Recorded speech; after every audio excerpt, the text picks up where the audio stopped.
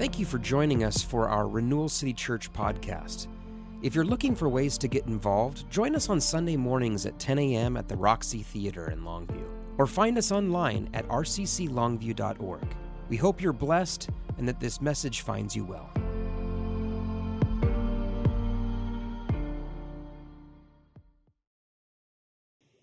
How many of you are starting out the Read the Bible in a Year plan? Anyone doing the Read the Bible in a Year? No one? No one wants to brag. No one wants to brag about it. I get it. That's all right. Probably a good move. If you are, you've probably been reading through Genesis this week. And one of the things that stands out to me so much in the first chapters of the Bible and moving on, really in the first book of the Bible, is how many times you have the phrase, "Then the Lord said," "Then God said," or "God then said." It happens over and over again. Of course, we know the story of creation is a story of God speaking creation into being, speaking order out of chaos, and the voice of the Lord is an incredibly powerful thing in that story.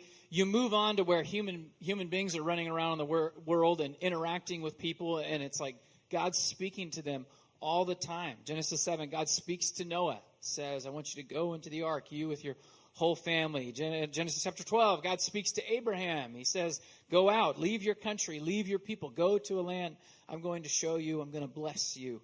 Genesis 26, the Lord appears to Abraham's son Isaac, speaks to him. A few chapters later, he appears to Jacob. Of course, Abraham, Isaac, and Jacob are known as the patriarchs, the fathers of our faith. And then really from there on out, Scripture is filled with story after story of God speaking to his people. God's voice directing their lives. Really, the Scriptures paint a picture for us of what we should expect to be our reality too. That we should see this as normal in our lives. That our lives are a story of how God speaks to us and then how we respond to what God says. In Scripture, we read these stories of God speaking to people, and when people respond with trusting obedience to God's voice, life happens, flourishing happens. When people respond doing what is right in their own eyes, ignoring God's guidance, walking in fear or doubt, death happens. And this story of Scripture is meant to be a story that we are then embracing as the story of our lives. Do we respond to God's voice with trusting obedience, or do we respond doing those things that seem right in our own eyes? There's a story in the Gospels of when Jesus was tempted by Satan before he began his ministry, and he reiterates this principle when he's speaking with Satan, and the tempter is coming to him, and Jesus counters with a verse saying, "Man shall not live by bread alone, but by every word that comes from the mouth of God." Again, the idea that God would speak to his people is considered normal by the authors of Scripture. It's an idea that I think a lot of people are somewhat skeptical of today. For many people, the only truths that are worth embracing are the things that you can test in a lab or can be proven with a little calculus. But it was really seen as normal at one time, that there was communication between the divine and humanity. When you think about your own life and what you might define as normal, many of us define as normal whatever our experiences have been. If this is how my family worked growing up, it's normal. Maybe some of you who have gotten married have discovered this. You find yourself in conversations with your spouse about things like, well, it is normal for the toilet paper to be dispensed rolling over the roll rather than under the roll. Under the roll is just absolutely abnormal. It's normal to have turkey at Thanksgiving and ham at Christmas. This is what normal, good, God-fearing people do. It's normal to do things the way that I've always done them, and it's abnormal to do anything else. I grew up in a believing family that ranked the importance of hearing and discerning God's voice as very, very, very high in terms of what it means to follow Jesus. probably would be safe to say the most important thing. I don't know if anyone ever said this is the most important thing, but the way that we lived our lives and the way that it was presented to me, I came away with the understanding that hearing God's voice is the most important thing that a follower of Jesus can do. The question was asked facing any kind of major decision. Well, what is God saying? Have you prayed about it? What is God doing, or how is God weighing in on this decision? Maybe this is one of the reasons why it's so important to me, and I see it as very normal, right? Because I grew up this way. But I think this view is also backed up by the Scriptures. So when I was 19 years old, I was doing some mission work with an organization called YWAM, and I really remember a pretty major decision that I had to pray about. And I guess I want to talk about that a little bit and set the stage for the next thing I want to talk about, the next big decision I had to pray about. We were a class of 37 young, bright-eyed missionaries ready to serve the Lord with our lives. We did 3 months of training in Perth, and then we were set to do 3 months of outreach at 3 different locations out in the world. One was in South Africa, one was a team going to New Zealand, and the other one was a team going to Cambodia. And this is in the fall of 2001. And so we all had an assignment. We needed to hear the Lord. We needed to pray about which trip we're supposed to go on. And then the process of that assignment was step 1, listen, hear the Lord. If you feel a hunch of the whisper of God's Spirit to your soul that, go to Cambodia or go to New Zealand, then do that. The step 2 of the assignment was we were to take whatever we came away with step 1 with and look for confirmation. I think one of the reasons that people get so nervous when you talk about hearing the voice of the Lord is because we all hear that in our heads in a highly subjective way. Most of us haven't had an experience where, the angels appear or the audible voice of the Lord is shouting at us. For most of us, it's like a voice in the back of your head or a voice in the core of your heart. A whisper, a hunch, a feeling that the divine being who rules over all of creation is interacting with me in a very intimate way and trying to provide me with communication. So we were to take whatever that hunch was, and we were to take it to the Scriptures and look for God to confirm what He was speaking to our hearts through His Word. As Christians, we value the unique revelation that comes to each of us, the whispers of God's Spirit to our soul. And we also value the revelation that's been preserved and passed down to us by the people of God, received as the reliable revelation of who God is. We value the Scriptures. We value what the Scriptures teach us about who God is and what He's all about in the world. And so we would expect that these 2 sources of communication from God would be in alignment if God is indeed speaking to us. Our personal revelations cannot be in violation of the Scriptures, the Word of God. So the assignment was to pray, and in your praying, in your listening, take some time to read the Scriptures and see if God speaks to you through that. Another thing we were doing at the time was a 24/7 prayer watch, we called it. So for 24 hours, 7 days a week, somebody who was a member of this YWAM group, we call them bases. I think it's a reference to the game of tag, but I'm not positive. Someone in the YWAM base was going to be praying at any given time. And so we were split up actually into teams of 3, and we covered 24 hours a day, 7 days a week. My slot for prayer, along with 2 of my roommates, was from 2 to 3 a.m. on Thursday mornings. It was brutal. I think they gave all the lowest people on the totem poles, like through the middle of the night, responsibilities. The other 3 guys in our room, their slot was there were 6 of us in the room together. 3 of us were from 2 to 3 a.m. The other guys were from 3 to 4 a.m. And I'm going to tell on them a little bit. We would come in, we'd wake them up, your shift's ready to go, and sometimes they would just fall back asleep and not pray. But my team, we didn't do anything like that. We were out there, and so I can remember it's Thursday morning. It's 2 a.m. I'm tired because I'm young and I've probably stayed up too late, and I'm just trying to stay awake. I'm just trying to make it through this hour. I don't want to let the whole team down. I don't want our cycle of prayer to be broken. And so 2 of my roommates and I were sitting out in the hallway in our apartment complex, praying quietly. And I've got my Bible open. It was a New King James Bible. I got it about the time I turned 12. It had pages and everything. This was a long time ago. I've done that thing that you do when it's 2 a.m. and you're trying to stay awake and you're trying to be holy. I've just flipped it open to read somewhere.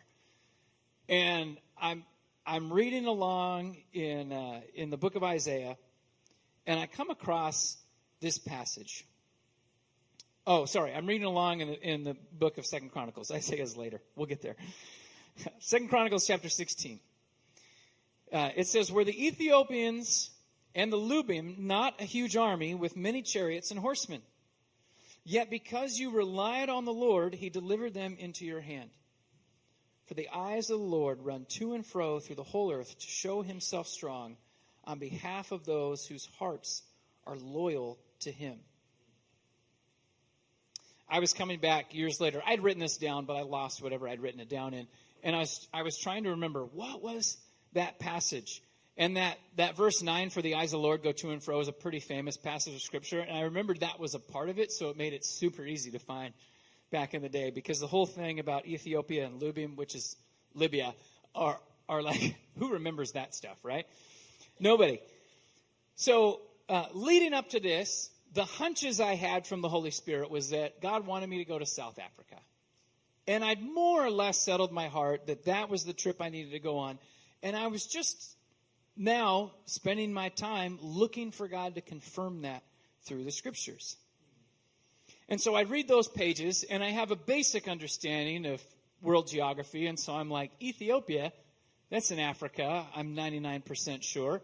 Lubim, I'm not sure where that's at. I looked in the margin and said Libya, and I was like, oh yeah, Libya, I'm 99% sure that's in Africa. And so although the chronicler has written for me these words, and what he is writing about is this moment when a prophet is rebuking one of the kings of Judah for looking for military assistance from the nation up to the north, rather than trusting God when he's in trouble. Incidentally, he's being attacked by the rest of Israel. But that's a story for another day. Anyhow, he goes to try to make an alliance with Damascus up to the north, and the prophet comes to him and rebukes him and says, "You should have trusted the Lord. Remember that time when God gave you victory over the Ethiopians and Libyans? They were great armies, and God gave you victory over them because you trusted in him. He's the one who delivered them into your hand." So I'm reading the words that are a specific message to this king from ages ago, but I'm hearing a specific message to me. I read the names of the countries, and I'm hearing the Lord say, "Yes, James, you're hearing me correctly. I indeed am wanting to send you to Africa." I'm hearing this, I'll give the people of Africa into your hand. And keep in mind, at this stage in my life, I'm sold out as a missionary. Missionaries are always asking God for the hearts of the people who are around them. And when I hear God saying, "I'm going to give them into your hand," I'm not thinking about military victory. I'm not thinking about the problematic, themes that are in there of me approaching Africa with military victory in mind. I'm not thinking about any of that. What I'm hearing the Lord say is this is going to be an effective ministry opportunity for you. People's lives will be changed. You will have an impact. And when I continue on and I read that the eyes of the Lord are moving to and fro throughout the earth to show himself strong on the behalf of those who are loyal to him, I'm hearing in a very personal way, "James, I am always looking for people who will trust me, who will obey me, so that I can show up and prove myself in their lives." So I write these things down. I finish my prayer time, my shift. I go to sleep. I maybe fell asleep before my shift was over. I don't recall all of that. But But I walk away from this just a little more confident about God's guidance in my life for my next step. There's another season in my life when I remember feeling particularly desperate to hear God's voice. There's been all kinds of seasons where I've been desperate to hear God's voice, but this is another one I want to talk about. This is in 2012, 2013. There was about a year worth of time where I was really trying to discern what is it that God is calling me to do. I was working as associate pastor at a dear friend of mine's church here in town. I'd been there for about a year, and prior to that, I'd worked for about 5 years as a youth pastor, and a couple of years before that as a part-time worship leader at a church that now I'm away from it, and I'm watching from a distance, and the church is imploding. It's falling apart. And in all of that, I'm wrestling with feeling like there's aspects of the current context I'm in with this denomination. I'm supposed to be joining it and taking vows, kind of like marriage vows almost, that I'm going to be a lifer here. This is going to be my deal. And I'm not feeling great about that. My wife's not feeling great about that. And so I'm feeling stuck. I can't go back.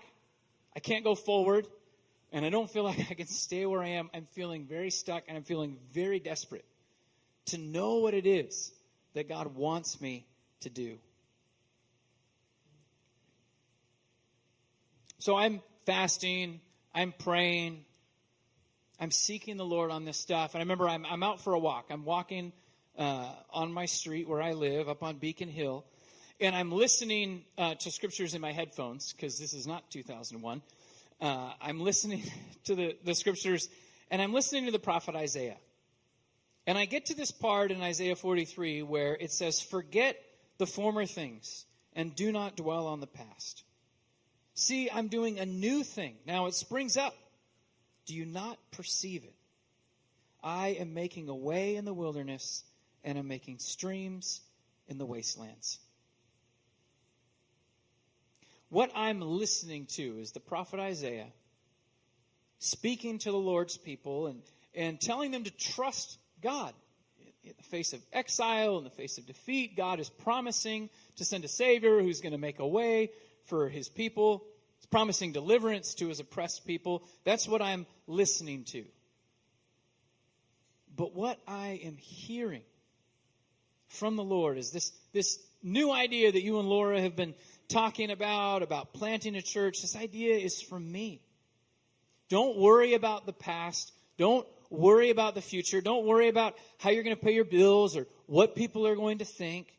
This is a new thing that I'm doing, and I'm inviting you to perceive it, to recognize what I'm doing, and to play your role in this thing.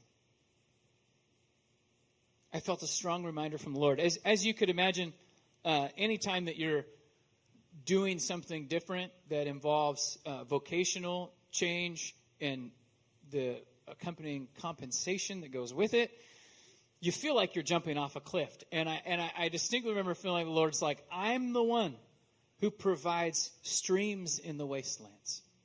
Don't you think I can care for your daily needs and your family's financial needs? Just trust me, obey me, walk with me, and I'll do it.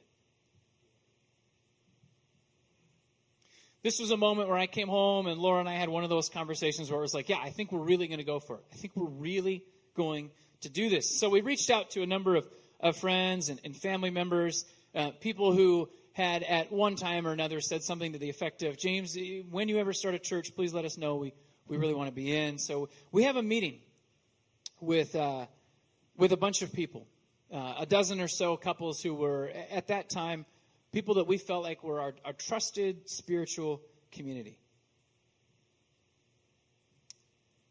You know, when you're discerning the Lord's voice in your own life, we value the whisper of God's voice to our soul. We value the confirmation of the scriptures that it brings to it. And we also value the confirmation of the believing community. It's one thing for someone to feel a call to be a pastor, feel a call to plant a church. It's another thing if people actually confirm that and people actually come. It would be very different if I was standing here talking to an empty room about the call of God on my life. when the believing community can come alongside and confirm those things that God is saying, it's sort of the third piece of hearing all of that. We're called to walk together. So we've got 12 couples over to the house. We share our desire to raise our families and to reach our friends with the gospel. We talk about feeling our hearts called to Cowlitz County, feeling that God has spoken to us, that this community is a pearl of great price, worth giving everything up for to seek his kingdom here. And I kind of get to the end of my spiel, and I say something to the effect of, we're not looking for anyone to make any decisions. If you just wanted to give you guys something to pray about being a part of, and we'll probably meet in a few more weeks, and anyone who wants to can come back, and we'll talk about this some more. And so we kind of open it up, and the first person to speak up gives an answer along the lines of, look, we've been praying about this for months already. We're just waiting for you to say, yes, we're totally in. And we go from person to person to person around the room, and everybody essentially says the same thing. And so there was a quick pivot. Instead of meeting again to figure out who was actually interested, we just had to meet again to figure out what we were going to call this thing and where we were going to meet, because there was 24 adults upstairs at the time and about 35 kids downstairs, and my house was not going to be able to handle that on a weekly basis. A few days after this, I guess it was a few days after the next meeting, because we decided on the name Renewal City Church, but I get a letter in my mailbox from another friend, someone I'd known for a lot of years, but I'd had yet to have a single conversation with about this whole church plant idea. They sent me a letter, a handwritten letter. So guess their age at the time. I'm trying to guess their age. Older for sure. I get this letter. It says, hey, we heard that you are planting a church. We've been praying for you. I woke up in the middle of the night with the word renewal in my head. I woke up in the middle of the night with the word renewal in my head. And I had this passage of scripture from Isaiah 43. Forget the former things. Do not dwell on the past. See, I'm doing a new thing. Now it springs up. Do you not perceive it? I'm making a way in the wilderness and streams in the wasteland. The letter sums up saying, hey, so we're in. Let us know when you're meeting and where that is and what the name of your church is, because we want to be a part of it. As Christians, we value the unique revelation that comes to us, God's Spirit whispering to our soul. We value the revelation that's been passed down to us through the church, the reliable scriptures that speak to us of who God is. And we really, really value the safety that's found in numbers. When God's guidance is confirmed by the people around us. When his guidance is expressed through the family of God, the believing community of faith, and the way that our relationships impact one another. Any doubts that I had about being on the right path, that this whole planting a church was a good idea or a bad idea, were completely erased when the handwritten letter showed up saying all of that from someone who was not in the loop about what was going on. I have these kinds of experiences sometimes on a weekly basis when I've prepared my message notes. I know what I want to talk about, and I go to look at the song set for that week. And I'm like, this is so great. Our worship team's on the same page. Did they read my notes? No, they haven't read my notes. Did I look at their song set? Are you kidding? Like I would be that responsible and plan that well? There's something about the community of faith being on the same page and moving in faith together that is incredibly, incredibly encouraging when we're trying to hear the Lord. So this all brings us here today then. We're over 10 years into this church plant. We've seen God do a lot of good things. We've gone through a lot of hard things. But we're here at the beginning of a new year, just as desperate as we've ever been for God's divine guidance. And yet, we're also here as evidence of God's divine guidance. Each of you is here for the same reason. Whether it's his guidance in ways that you're aware of, the only reason you walked through the door today was because you've prayed and fasted and known this is where God's called you to fellowship, or whether you've just showed up because of the circumstances or the happenstances of the world, which Scripture teaches us God is working through all of those things to guide us. He's faithful to guide us even when we're not paying attention. How much more when we are paying attention? Anyways, we're all here together on this day, ready to start this new year together. And so I want to take just a moment to listen in quiet to the voice of the Lord. I'm going to pray. I'm going to set a timer for 2 minutes, and then we'll move on from there. Heavenly Father, we just acknowledge you as the God who speaks. You're the God who speaks in Scripture, and you are the same yesterday, today, and forever. As we're gathered here today as your people, we just believe that you have words that bring life, that you want to speak to our souls. Holy Spirit, we just invite you to do that in a moment of silence.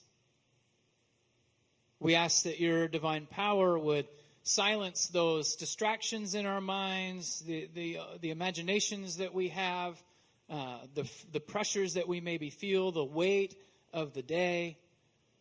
We invite you to quiet those things before us as we just take a deep breath and breathe you in.